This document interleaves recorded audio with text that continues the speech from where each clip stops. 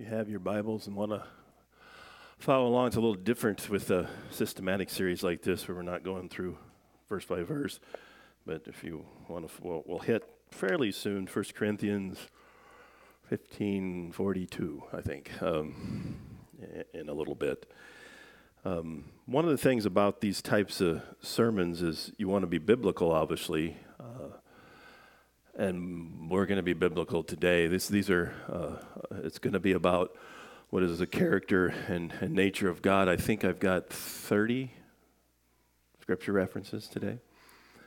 So, sorry I couldn't get in more, but you only give me a half hour. So, we're going to hit it pretty. What is God like? You know, the one we're doing, the essence, the greatness, the goodness, as we talked about with the kids. And sermon outlines. When I first started preaching, I just kind of did it. You know, we didn't do any outlines, but then we decided to put an outline in, and people seemed to like it, and so we kept them in there. And especially a series like this, it might be those are there for you, because I know I've been on the other side for many years, and it's you know, where else do you sit still other than your school kids that are? It's now out, right? School's out for everybody. Yay! Parents are like, yay. But you don't sit still, you know, so we do stuff to try to at least keep your interest, and hopefully the material itself will keep you. But I know it's tough. I was looking back there and seeing some of the families have little kids, and I remember being there, you know. It's like you leave worship and you're kind of like, what was that about? Yeah, but you do. That's the other reason for the sermon outline. I guess you could read it later. But just getting them there makes a difference. I think, you know, you'll have to ask my kids, but sometimes it's just pure obedience. But that's okay. And we're just so glad you're here. I'm sorry, guys, that have little kids, but there is a changing table in the bathroom for the men. Thought I'd let you know. Doesn't have to be the women. So men, take them into the men's bathroom if you're going to change them. But we're going to look at the essence of God to start off, a character. And the first thing that you hear, and you get this in John 4 where Jesus is talking to the Samaritan woman, that God is spirit, and those who worship him must worship in spirit and truth. God is spirit. Well, what do we mean by that? It doesn't say he's spiritual, which is a little bit different word. It says he's spirit. It means he's real, but he's not physical. Now, I have no idea, well, I don't have any idea, but you could make a case, right? You know, that when people are truly worshiping Yahweh, that maybe angels show up. So I wonder if there's any here. I mean, I don't know. And I've never seen one. Maybe you have. It's not common, not even common in the Bible. But that God exists, and that's part of the problem. And we've talked about that as we go through this worldview series. Again, what's a worldview? A worldview is how you look at the world, but a Christian worldview is thinking like Jesus. Well, we got to know what Jesus is like first, and that's what we're kind of doing here with figuring out what God is like and what Yahweh is like. But we know he's real, he's just not physical. And I know there's ideologies out there that say that doesn't make any sense, but did you know your soul and your mind are not physical? And this really isn't hard to show. I mean, every idea starts out as non-physical. Yeah, I know in the comics it's a light bulb. But that's just a metaphor. But think about, well, anything. Where is that thought? Here, think about a light bulb. I'm thinking about those warm, incandescent bulbs that are illegal now. Or the LED, you can move down temperature and kind of warm. But, you know, is that, if you opened up my head, which I'm not recommending, would you find that light bulb? Well, no, it's non-physical. It's not even really hard. You know, we all know that. Emotions are non-physical. There's a connection to the brain and the mind, but they're not the same. And that's, Plato said that. Not the stuff you play with, the Socrates, Aristotle, Plato guys. One of those philosophers. I mean, this isn't just Christians that believe this, but it's very clear. God in his essence is spirit. And humans are by nature created as body-soul combinations. We get this back in Genesis. Then the Lord God formed the man of the dust from the ground and breathed into his nostrils the breath of life, and the man became a living creature. Notice he was already physical, but he wasn't a living creature yet. He had to have the breath. And I know maybe on a bad day you can smell my breath, but you can't see my breath unless it's freezing. It's not freezing. But you know, the wind blows where it will, spirit. Now, I don't know if you knew that, but the word ruach in Hebrew and pneumata in Greek is the word for both breath and spirit, something we can't see. Jesus even says that when he's talking to Nicodemus, you know, the spirit and the wind blows where it will. You do not see it, but you can see its effects. And that's kind of a metaphor for that. So, but Yahweh, the one true God who we just sang about, I love that song, because sometimes I wonder, because sometimes when you say God, it just kind of sits there. What God are you talking about? If you went out today somewhere and said to somebody, do you believe in God? And they said, yes, what should your next question be? What do you mean by that? You know, which God are you talking about? Because a lot of people could say yes, and they weren't talking about Yahweh. So we got to be specific here a little bit. Yahweh by nature is non-physical spirit. And sometimes we have trouble with that. I have trouble with that. I mean, because I'm not non-physical spirit alone. Now, what about Jesus? Well, we get that in John 1:14. I'll have it up there, so that's the 30th one for you math majors that are counting. John 1:14 says that he became spirit. The Son became flesh and dwelt among us. He was already spirit. The Word became flesh and dwelt among us, full of grace and truth. Became spirit. He added humanity. Why? Well, that's what the gospel is about, right? What we just sang about. Became the Lamb. Became the one to offer himself. And I know this is a little flippant to say, but I'm going to go ahead and say it anyway. It would have really been hard to kill Jesus if he was only spirit. I mean, you've seen the ghosts and stuff, right? Anybody ever, I mean, what do you do? What do they do when they try to punch Casper? You know, you can't do it. And it kind of that way. I mean, I know that's a little weird to think about it, but why did he came in flesh so he could die? I mean, he not just so we could get killed, so we could have the once offered and final sacrifice for our sins. It's not just death. But when a person dies, the fallen physical body dies, but the soul spirit, the real non-physical part, lives on. And I hope we believe that, right? And here's some scriptures. All this should be backed up by scripture, obviously. Back in Luke 16, the parable of rich man and Lazarus, the poor man died and was carried away by the angels to Abraham's side. Well, I'm pretty sure they probably buried the poor man, but I thought he was by Abraham's side. Something's there. And the rich man also died and was buried. So if you didn't wonder, he was buried. And in Hades, and he didn't get buried in Hades. This isn't. He lifted up and his eyes. You know, we're not talking about physical eyes, but ability to see, obviously in a spiritual, and saw Abraham far off and Lazarus at his side. Now, Jesus doesn't get into the metaphysics of this and all that, and we don't have to either, but that it's true. Think about this. You know, Jesus on the cross. We know he quoted Psalm 22. He also quoted Psalm 31, verse 5, which was a prayer that almost every little boy or girl, Jewish and probably Jewish men and women, prayed this. Into your hands I commit my spirit. Right before you die. Now we have that now. It's what, now I lay me down to sleep. And you can go on. You can get it. That's kind of the same thing.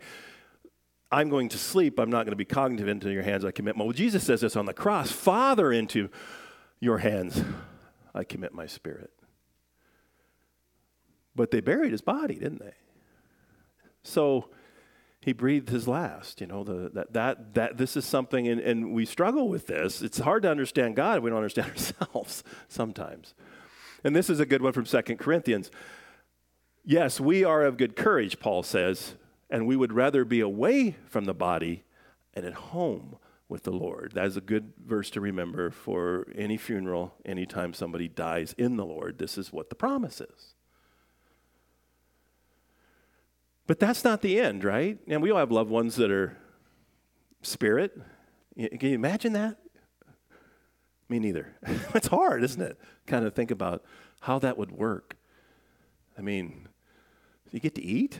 You know, I don't know. That's a whole rabbit trail. I always should have somebody in here with a white flag say, rabbit trail, don't go there. It's going to be different in Jesus' second coming. when the heaven and earth will be remade and united. You can see that in Revelation 21 if you read it. And those who truly follow Jesus will receive immortal, glorified, spirit-driven, that's spiritual, bodies. And you get this from 1 Corinthians 15:42 through 56. So if you want to read, this is really cool. This is after it's all over. This hasn't happened yet to anybody. So it is with the resurrection of the dead. Before that, he talked about the difference of nature of different things. And he said, what is sown is perishable, what is raised is imperishable. It is sown in dishonor, it is raised in glory. It is sown in weakness, it is raised in power. It is sown a natural body, is raised a spiritual body. There is a natural body, there's also a spiritual body. Thus it is written, the first man, Adam, became a living being. The last Adam became a life-giving spirit. But it is not the spiritual that is first, but the natural, and then the spiritual. The first man was from the earth, a man of dust. The second man is from heaven. As was the man of dust, so also there who are also of the dust. And that is the man in heaven, so also are those who are in heaven. Just as we have been born the image of man of dust, we shall also bear the image of the man from heaven. I tell you this, believers, flesh and blood cannot inherit the kingdom of God, nor does the perishable inherit imperishable. Behold, I tell you a mystery. Now, this is cool. It's almost always true in the New Testament. I'm going to tell you a mystery. So after you hear it, it's no longer a mystery. This is the mystery. We shall not all sleep, but we shall all be changed. In a moment, in the twinkling of an eye, at the last trumpet, for the trumpet will sound, and the dead will be raised imperishable, and we shall be changed. For this perishable body must be put on an imperishable, and this mortal body must put on immortality. When the perishable puts on the imperishable, and the mortal puts on immortality, then shall come to pass the saying that is written, death is swallowed up in victory. O death, where is your victory? O death, where is your sting? The sting of death is sin, and the power of sin is the law. But thanks be to God who gives us the victory through our Lord Jesus Christ. That's pretty good stuff. It's something to look forward to. And then it ends in 58. Therefore, my beloved believers, be steadfast, be immovable, always abounding in the work of the Lord, knowing that in the Lord your labor is not in vain. Even if you come to worship and your kid won't shut up, it's still not in vain because it's obedient. It's what God wants us to do. So we go back to this body-soul combination intended prior to the fall with one major difference. Our new nature will not have an ability to sin. Isn't that cool? That's the new heaven and the new earth. We'll be like the angels, as Jesus said, the holy ones. This is cool stuff.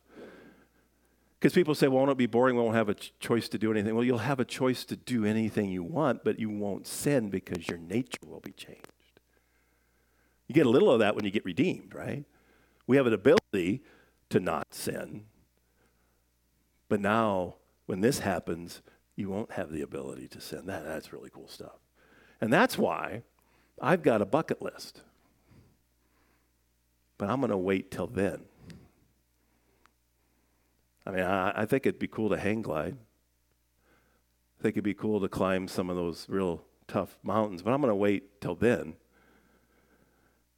when I don't have this body that keeps deteriorating. So bucket lists are cool, but I'm going to wait and do it later. So you might call me a wuss, and I probably am, but I'm waiting. I think that's wise. So the other one, too, of his essence, God is eternally alive. He always existed. He always will exist. Because when God said to Moses in the burning bush, he uses that term that we get the term Yahweh out, and you can translate it into Jehovah. Yahweh is just essentially the word for existence in Hebrew.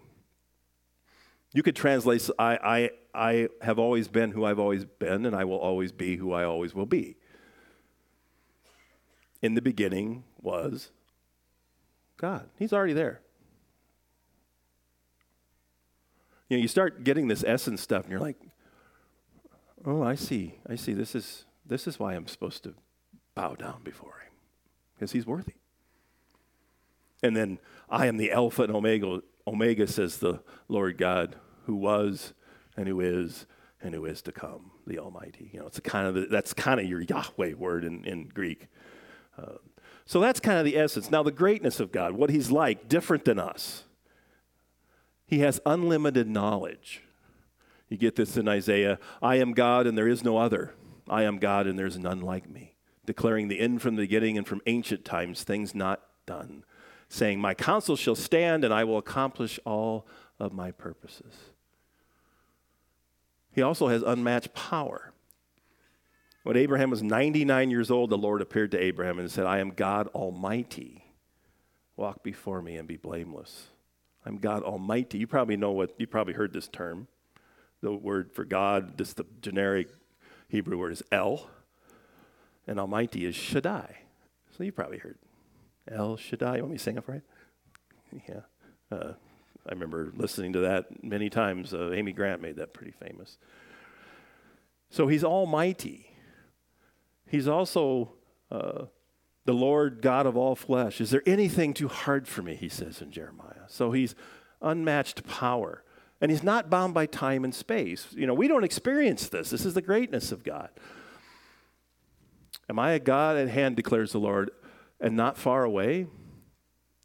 Can a man hide himself in secret places so that I cannot see him, declares the Lord? Do I not fill heaven and earth? Those are rhetorical questions. Yes, he does. So you might have heard this, you might not. So when we're talking about knowledge, we use these omni words, which is not a really poor-made Dodge back in the 70s. We had one of those. What were my parents thinking? It's like just one step up from the Pacer. You guys all remember the bubble car, right? Yeah. Well, not all of you, because some of you are looking at me. It's like, what are these 80s and 70s you speak of? Aren't they still in the future? Yeah. We're in the roaring 20s. Did you know that? Different words, right? But omni means all. And so we'll say that he's, has all knowledge, is all powerful, and is all present. But there's another way to look at it. It's a Latin word, or Greek word. Unlimited. And I think that makes more sense. Because here's a question. We've had this in Bible studies, and it's rhetorical or not. I don't care. See what you think. Is God everywhere? Now, you can get that from all present, right? Omnipresence. He's everywhere. Is God in the heart of an unbeliever? Well, he's not there. Well, then he's not everywhere. Is God in hell? Well, I don't know. I don't really care at this point. But if you change that to unlimited, can he be there? Well, yeah, he can do what he wants. Can he go there? He leaves, you get those, and maybe that's somewhat anthropomorphic, making us understand it, but he leaves the temple, in Ezekiel, and he essentially rejects the people for disobedience and unfaithfulness. So I think for me, I like the second one. Anything that needs power, he can do, that's logically consistent. No, he cannot lift a rock. He can't make a rock too big for him to lift. That's just silly and somewhat dull. Read Proverbs 30, verse 2. Anyway, anything that makes sense, he's got all the power he needs, unlimited. Nobody's more power. And he can be anywhere he wants, and he can know anything he wants. Because we get that. Isn't it great that he takes our sin and forgets them? Now, I don't know if we take that literally, but as far as it being counted against us. So for me, and if it doesn't help you, if you like all, go with all. But I like the fact that he is unlimited in knowledge, unlimited in power, and unlimited in his presence. It seems to make more sense to me, and it fits the Bible a little bit better. We don't have these weird questions. Well, somebody says, well, God can't be in a non-believer, so he's not all present. It's like, well, to paraphrase Calvin, don't ask darn nonsense, I guess would be the way to go there. I mean, it's kind of silly. You just get it right. I like that second one better. He's personal. This is different. In Islam, he's not personal. In Hinduism, everybody's personal because there's 330 million gods. He's tribal, which is kind of cool. He interacts directly with people. He shows emotion within the bounds of it being a good thing. And he relates information all the time. John in the upper room, we had this a few months ago, Jesus talking, when the Spirit of truth comes, Now think about, he's tri-personal. When the Spirit of truth comes, he will guide you into all truth, and he will not speak on his own authority, but whatever he hears, he will speak, and he will declare to you the things that are to come. He will glorify me, Jesus says, for he will take what is mine and declare it to you. All that the Father has is mine. Therefore, I said that he will take what is mine and declare it to you. So there's a kind of a Trinitarian scripture. Why do we believe in the Trinity? Because we think the Bible imposes that on us. You would have never come up with this. I wouldn't. But the Trinity is a solution, not a problem. It solves the Bible's revelation and makes senses out of it. And then we get his maybe even emotion and his relation of himself. So we have come to know that, to believe the love that God has for us. God is love, and whoever abides in love abides in God, and God abides in him. You know, love is just set there. You guys know that, right? You don't just, you can tell your wife you love her, but you probably should show it, right? And wives too. Seems like the other side is love. But love requires an object, right? What do we call somebody who loves themselves? Narcissistic, right? Self-centered. So think, I don't know if this is a good one. This is a good little apologetic against people who think the Trinity is a problem. It's not. It's a solution. If God is love, if this is part of who he is, if he's not triune, he would have to create to love, wouldn't he? So he's kind of sitting around there like, man, this is boring. I think I'll create a bunch of stuff to love. Now, we don't get that in the Bible anywhere.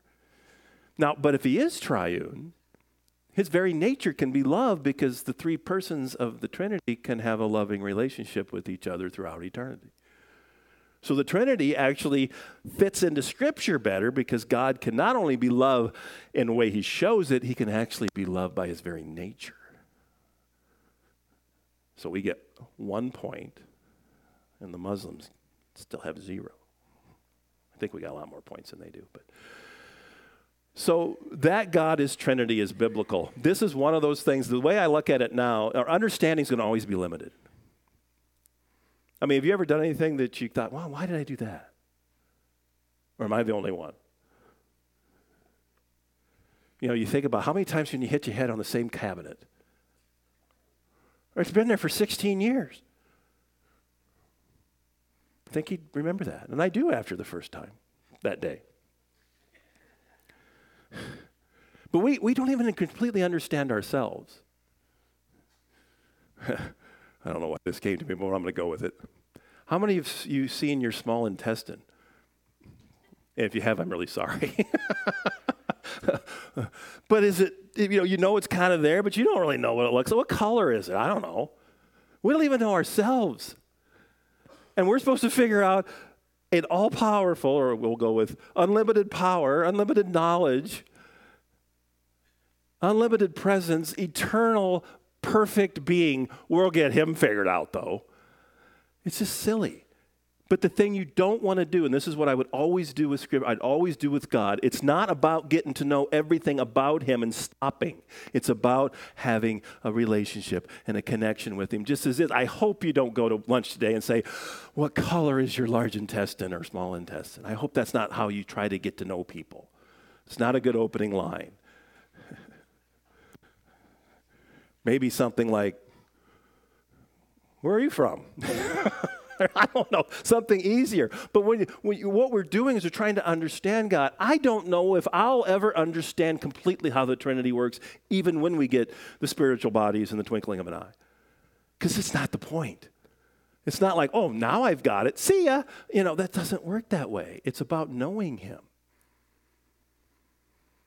And if somebody says, well, how could you believe in the Trinity? And I would say, because the Bible says it. That's about all you need. That's what's written. Do you completely understand it? No. So that's the greatness. Now we'll get to the goodness. We talked, this is a good one to end with, as the last.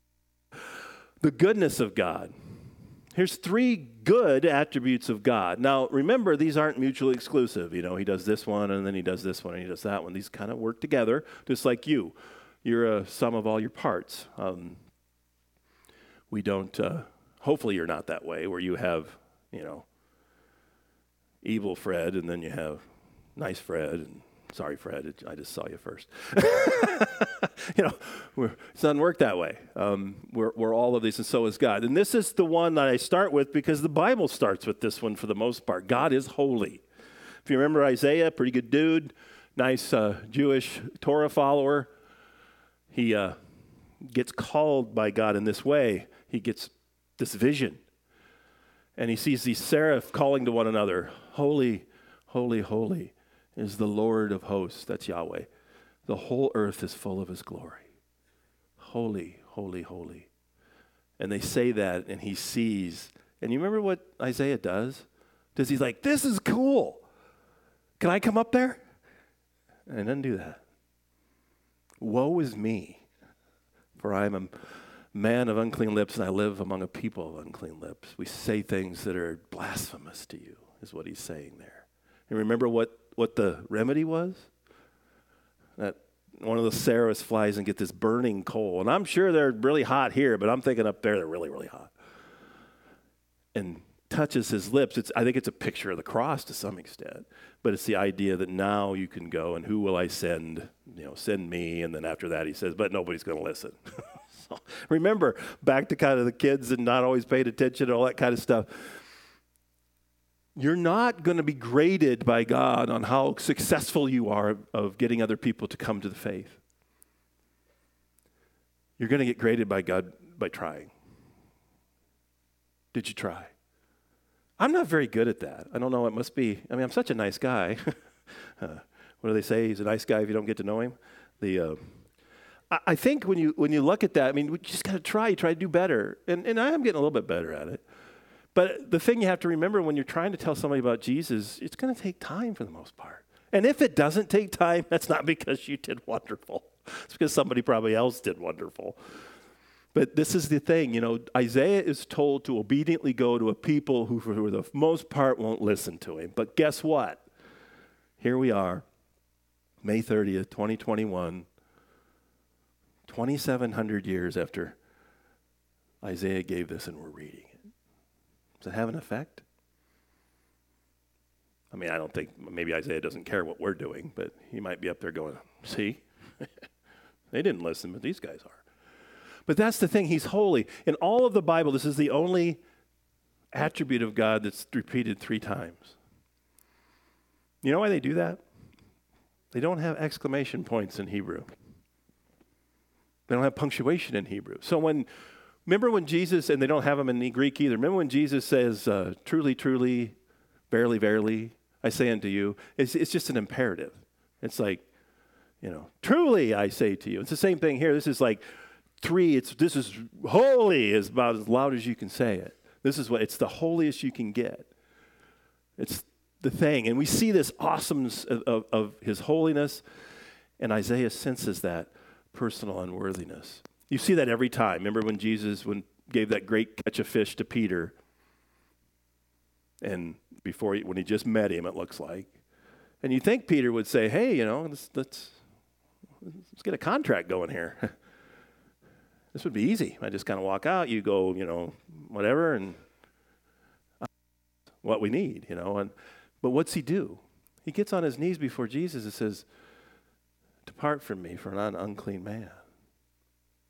He understands his unworthiness before a holy God. It's very much like Isaiah. Holy. What is holy? Well, the core word means morally pure and set apart. You shall be holy as I am holy, he says. You shall be morally pure and you're set apart because you only worship me. You don't worship anything. God's holiness is associated with a lot of biblical words. And again, you're not going to figure it all out today, but you can figure some out today. Power, glory, transcendence, uniqueness, exclusiveness, pureness, dangerous. I think Isaiah got the dangerous part. This attribute is key to understanding the others correctly. And this is one of the biggest problems in contemporary Christianity, especially in America, is we don't understand God's holiness. The rest of them won't make sense if you don't understand God's holiness. It's the key. If God is not holy, Why do you need his grace? If God is just a schmuck on the bus, as the song said many years ago, then what do we need Jesus for? Holiness is the key. It's always the key. And it's how God presents himself when people see him. One thing I've noticed when people encounter God, and there's not that many times in the Bible when they encounter God in that real burning bush type of stuff. One thing I first notice is they're never bored. Does Isaiah seem bored here? Like, oh, something going on. No, they're not bored. Now, they might be scared. They feel a sense of unworthiness. You know why? Because they are. But you're not going to see that if you start with God's love. You got to start with his holiness. But he is loving, isn't he? You don't stop at God's holiness. And remember, he defines what love is. We don't. What does it mean? Well, caring. He's a protector. He forgives. He accepts those who forget. He's patient with people and sacrifices himself. Greater love has no one than to give up his life for his friends. You know, that's one thing on a person-to-person level, but what did Jesus get out of this? Personally, he had nothing. So it's completely self-sacrifice. In 1 John 3:16, a good one to remember, it kind of summarizes John 3:16. By this we know love, that he laid down his life for us, and we ought to lay down our lives for the brothers, for the believers. So yeah, my death, your death is not going to save anybody from hell. But we give our lives for them because his life does. But see how that love, here's a holy God that's pure and doesn't need anybody, but yet condescends, as Philippians says, and takes the form of a servant and offers himself to us for our benefit. Without the holiness, the love isn't as deep. We'll talk about grace in a couple weeks. He's faithful. He's reliable. It's kind of what I was talking with the goodness with the kids. You see, for the Lord does not change. He's not going to be sometimes one way and sometimes the other. And Hebrews 13 kind of says the same thing for Jesus. Jesus Christ is the same yesterday, today, and forever. Doesn't mean he doesn't act in different ways, but his essence never changes. And this 1 Corinthians, very early 1 Corinthians, I think this is really good. This is from the NLT. God will keep you strong to the end so that you will be free from all the blame on the day when our Lord Jesus Christ returns. God will do this, for he is faithful to do what he says, and he has invited you into partnership with his Son, Jesus Christ, our Lord. One of the keys to being a good Christian and being a faithful Christian is understanding what God's promises are to you. Sometimes we think God has promised something to us, but he hasn't, and sometimes we forget something even more important he has, and then realizing that he's faithful to always keep those promises. And this is, we talked about the gospel. Well, this is the heart of it. If you truly repent, he will forgive you every time. That is a surety. I don't know if he'll heal you. I don't know if he'll help you get that job. I don't know if he'll help you win that game. I don't know. You can ask. But if you come to him and seek him with a humble heart and repent, he will forgive you. That's the promises we need to remember. And if you're a believer and you know him and you're going through rough times, he will give you what you need. Lots of times that's from his word. Lots of times that's from his spirit. And lots of times that's from his church.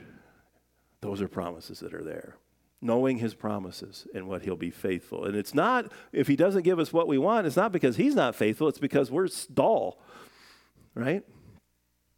I got it that time. I didn't say the other word.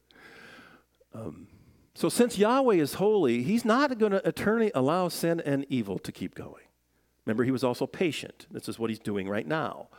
He allows it for a time because of his grace and love.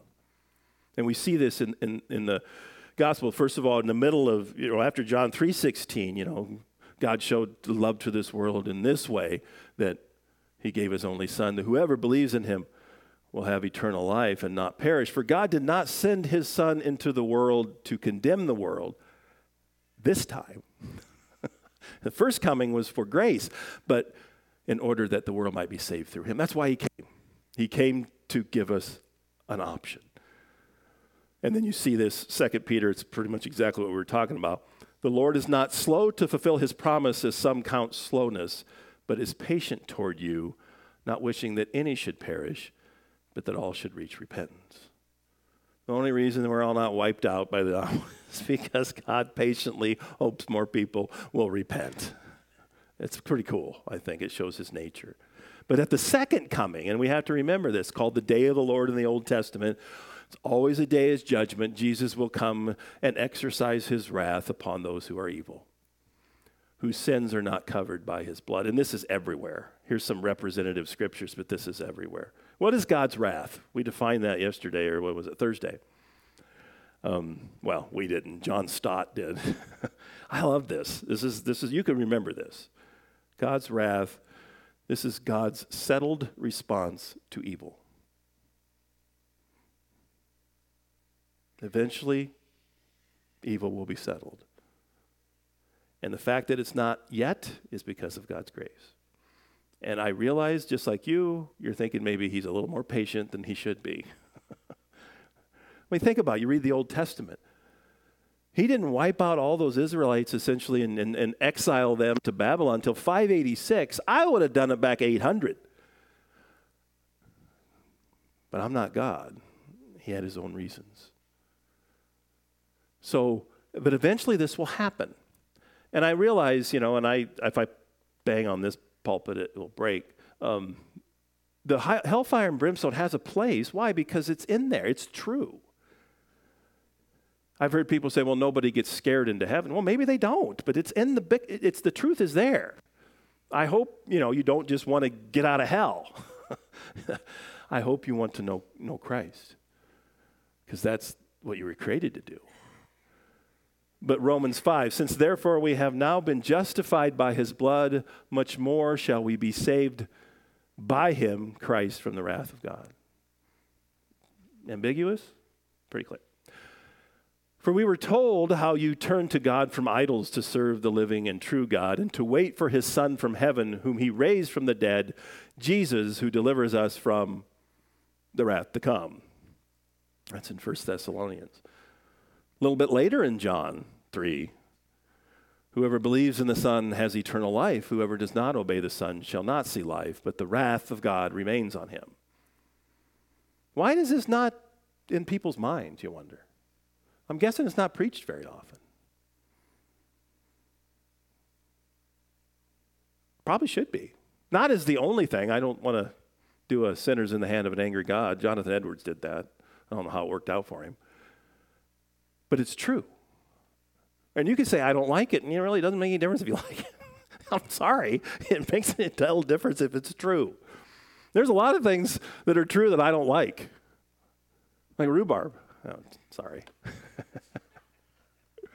I mean, things in life, think around your life. Is there things in your life that you don't like? But are they true?